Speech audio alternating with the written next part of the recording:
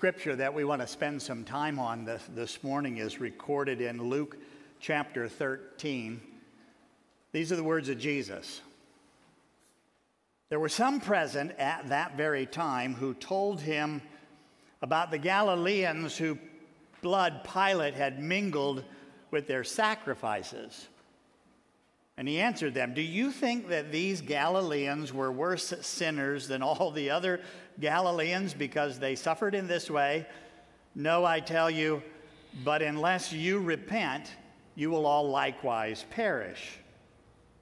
Or those 18 on whom the tower in Siloam fell and killed them, do you think that they were worse sinners than all the others who lived in Jerusalem? No, I tell you, but unless you repent, you all likewise will perish."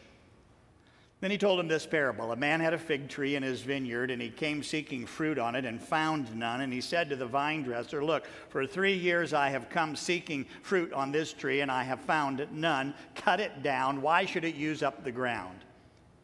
And he answered him, "Sir, let it alone this year also, until I dig around it and put on manure. And then if it should bear fruit next year, well and good. But if not, then cut it down." This is the word of our Lord. Grace, mercy, and peace to you from God our Father and from our Lord and Savior Jesus Christ. Amen. Well, believe it or not, this is week 3 in the season of Lent, which means we are halfway to Easter. Now, I don't know exactly who came up with the idea of the church calendar and went out and picked all of the different scriptures that are chosen for each Sunday, but I do know that they had a specific purpose in mind, and that purpose was to help followers of Jesus like you and me develop a rhythm of life around his teaching, around his sacrifice for us on the cross. And so the theme of this Lenten season that we have been working on is simply called to the cross.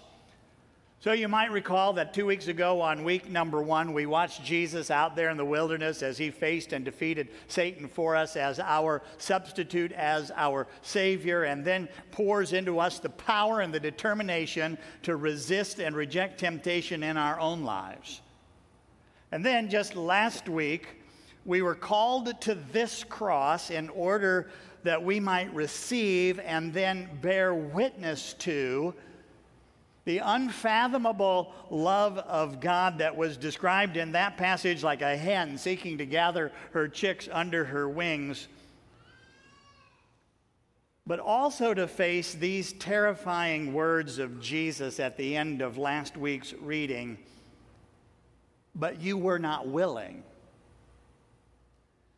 It is exactly that unwillingness that lies latent in every one of us that Jesus comes today and seeks to overcome in us. Because you see, we're called to the cross again today to discover the most thrilling, the most delightful, the most productive way of life possible. So what I'd like to do is I'd like to ask this text the question, how can you and I have the real life, the thrilling, delightful, productive life that we were created for and that every human being longs for? Now, it's not too hard to imagine the scene that is set in our text for today. You might remember that last week we were talking about how the religious leaders, those are the Pharisees and the scribes, had it up to here with Jesus preaching and his teaching and his healing. And if you paged back in your Bible to chapter 11, verses 53 and 54, Luke, who is the author of this account of Jesus' life and work, reported this: "The scribes and the Pharisees began to press Jesus hard and to provoke him to speak about many things, lying in wait for him to catch him in something that he might say." So, when someone in the crowd raises the issue of the slaughter of Galileans while offering their sacrifices in Jerusalem, it might have been genuinely out of a righteous rage at this wanton abuse of power by Pilate, Or it could have actually been a setup for Jesus to say something that would make him the target of Roman suspicion. Look, either way, there are no details of this event actually available. So we've got to use our imagination a little bit. And what we know is that Galilee was way up on the northern frontier of the nation, and that Galilee had become a bit notorious for harboring rebels and some men who were called the Zealots, who were anxious to rid the nation of the Romans. So it's not really all that hard or far-fetched to imagine that Pilate, with all of his spies out there amongst the community, had caught wind of something that these particular Galileans had decided to do, and he wanted to nip it in the bud. Because these people that he was trying to govern, with all of their factions and with their religious fervor, were not easily managed. And yet Pilate's actions are brutal, and they reveal his contempt for the people that he was responsible for governing. Now we pause here for a minute to recognize that such tyrannical abuse of power was back then and still is a very ugly reality of living in a fallen and broken world. I mean, honestly, it's not that hard to translate the scene of the text into the present by simply asking a question like, are the Ukrainians worse sinners than all the rest of us, that they should be suffering the ravages of war at the hands of a brutal tyrant? Look, the culture in Jesus' time believed that you could make a one-to-one correspondence between such suffering and specific sin. The people then believed that if you came under the kind of punishment from God at the hands of the civil authority that these Galileans did, then it was absolutely obvious that you must be guilty of some serious sin. Now, I would suggest to you that our culture is exactly the opposite. That our culture tends to say, oh, no, surely no one ever deserves such treatment. But I want you to think about this with me, because the people of Jesus' day were certain, they were absolutely certain, that if they could just get rid of the Romans, that then the people would be able to live in peace and in harmony, even though they had 1,500 years of historical evidence that proved otherwise.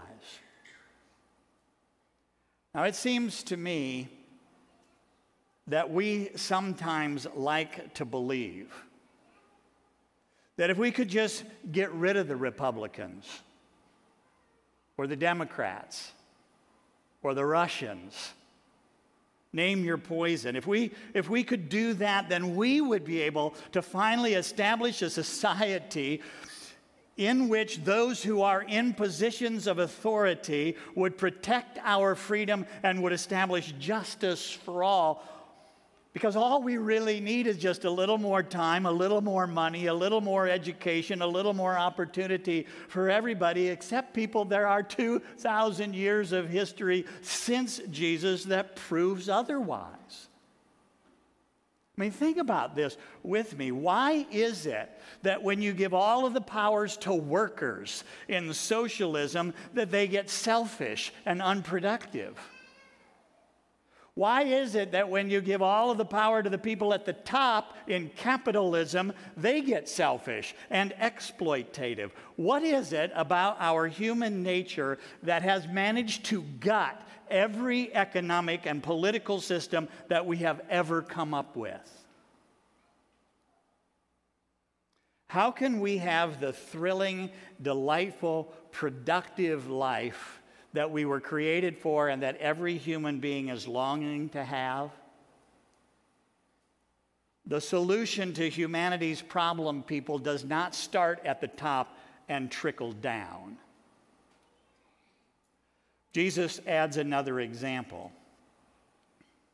I mean, think about it. Who knows? There may have actually been some bad Galileans in that mix who actually deserved it to be cut down by Pilate. And so I think Jesus, to drive his point home, introduces another example, this time of 18 innocent bystanders who apparently were killed when a tower in Siloam fell on them. And he asked the same question: were they worse sinners than any others? And he begs us this morning to see the point that the problem is not out there. The problem is in here. Jesus assumes something very different than what we assume. I mean, when we read the book, When Bad Things Happen to Good People, what is our assumption? Well, our assumption is something like, well, sure, I mean, there are some genocidal maniacs out there who truly deserve to have towers fall on them, but most of us don't. I mean, honestly, doesn't God owe most of us a good life? But what Jesus says is that the underlying question that nobody actually wants to tackle is not, why does God allow so much suffering in the world? The real question is, why does God allow so little? I mean, have you ever even stopped to think about how much suffering God keeps away from us on a day-to-day basis? Because you know what I think? I think that if God were not restraining evil all of the time, we would have destroyed ourselves 100 times over, and that within a 24-hour period. Here's what Jesus is trying to teach us. If you and I do not know that deep in our hearts is a radical, malignant self-centeredness called sin, if you don't realize that, then you are simply naive. Jesus is saying, stop looking around at how bad others might be, and instead look at yourself. I mean, how can we have a thrilling, productive, delightful life that we all long for? I am absolutely desperate this morning to try and help us understand what true repentance actually is. Because the way that I grew up and the way that I think we think about repentance most of the time as just some sort of vague, general sense of guilt, maybe even a little self-loathing where we say, I, a poor, miserable sinner, where we go around beating ourselves up and telling ourselves what awful people we are, that's because we don't understand repentance. In Romans chapter 2, verse 4, Paul, who was one of the first followers of Jesus, writes this amazing thing to the believers in Rome. Look what Paul says. Or do you presume on the riches of his kindness and forbearance and patience? Now listen to this. Not knowing that God's kindness is meant to lead you to repentance. But Jesus is saying that the awful things that happen in this world and in our lives is a constant reminder that we are actually a part of the brokenness of this world that should cause us to continuously turn back to God and confess our part in the mess. That is, to repent. But that's not the only time to repent. Because what Paul is saying in this text is that when good things happen to you, when God is kind to you, when God showers his riches and his forbearance and his patience on you, in other words, when the tower doesn't fall on you, when in fact you sell the tower to somebody else for $1 million in a great real estate deal, stop and repent then, too. Don't you see that the bad things that happen in this world and in our lives are always in the hands of a loving God who is constantly trying to turn us back to Him. And at the same time, all of our good things come from Him and are designed to do the same thing, to turn us around, to turn us back to Him.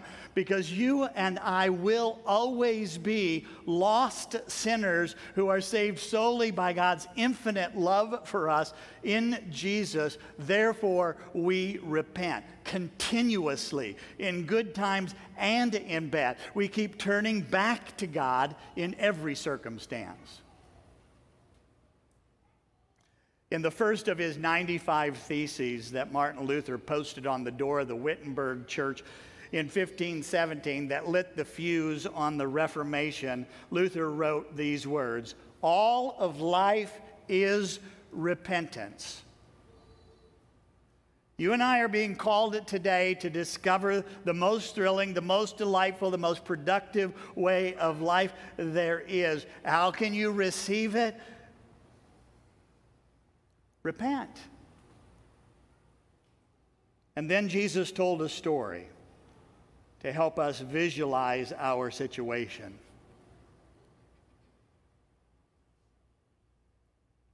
Look, the vineyard is the kingdom of God. It's this world put right through faith in Jesus. And the fig tree planted in the vineyard is the church. It's you and it's me, trusting and believing in Jesus' perfect life, His death, and His resurrection. And every day, God comes looking for fruit, which always reminds me of the fruit of the Spirit in Galatians chapter 5, love, joy, peace, patience, kindness, goodness, gentleness, faithfulness, and self-control. But unfortunately, more often than not, when He comes to me, you know what He finds? He finds indifference, grumpiness, worry, shortness of temper, meanness, badness, harshness, inconsistency, and self-indulgence. Repentance is trusting and believing in Jesus, whose was the only human life that was full to the brim and overflowing of that good fruit.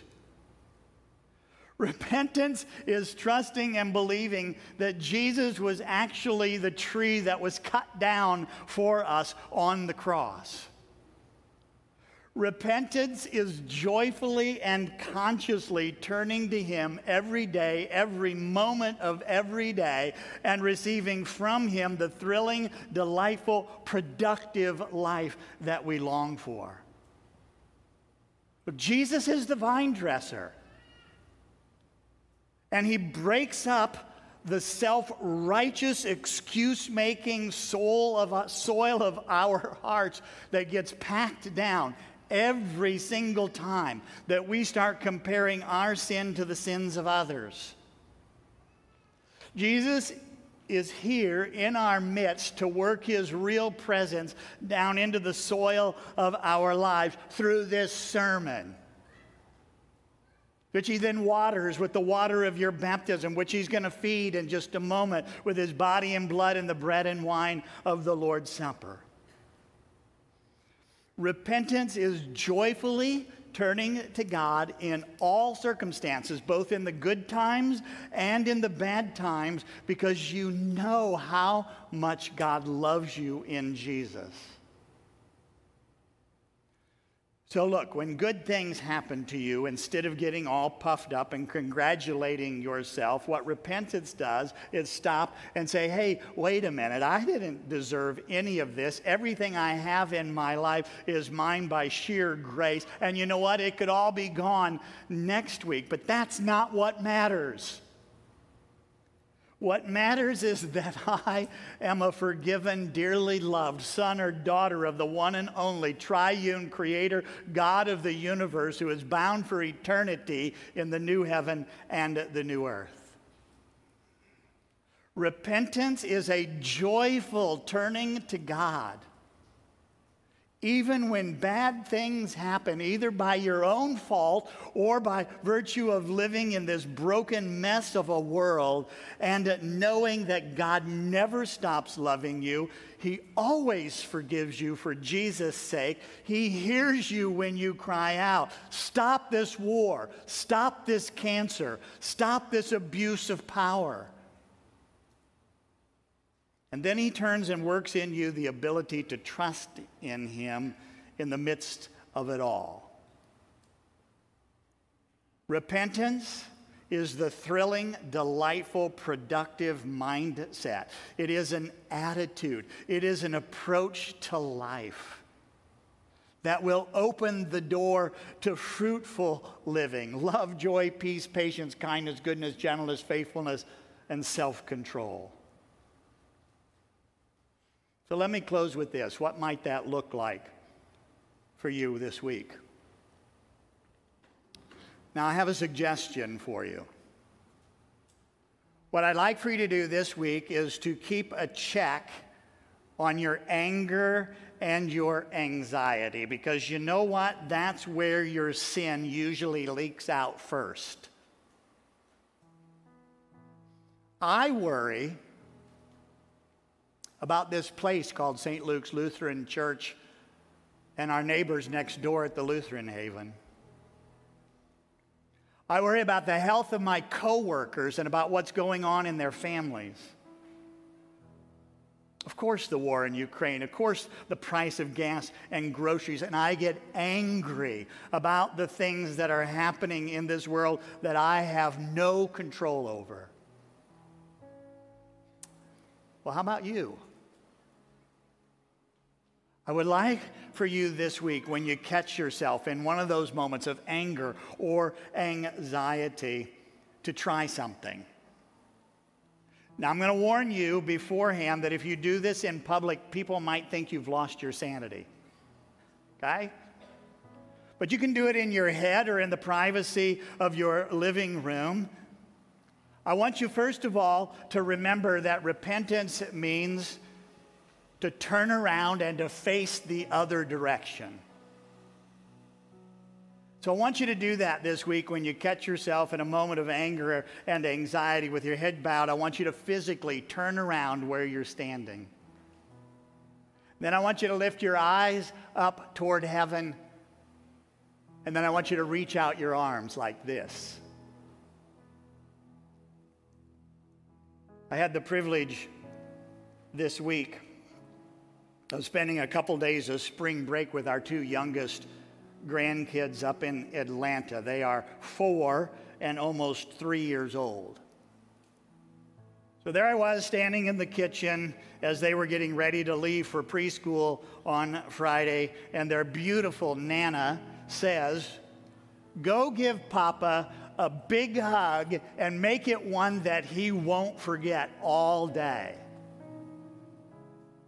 And I bent down and I held out my arms, and they came running and they threw their arms around my neck, and I swept them up in my arms, and I got the best squeeze imaginable. My friends, it's a picture of repentance. That's what happens every time you turn back to God, in the good times and in the bad.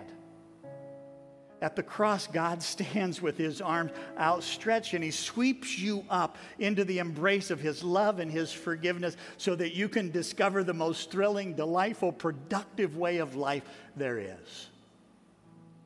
Now run into his arms. Amen.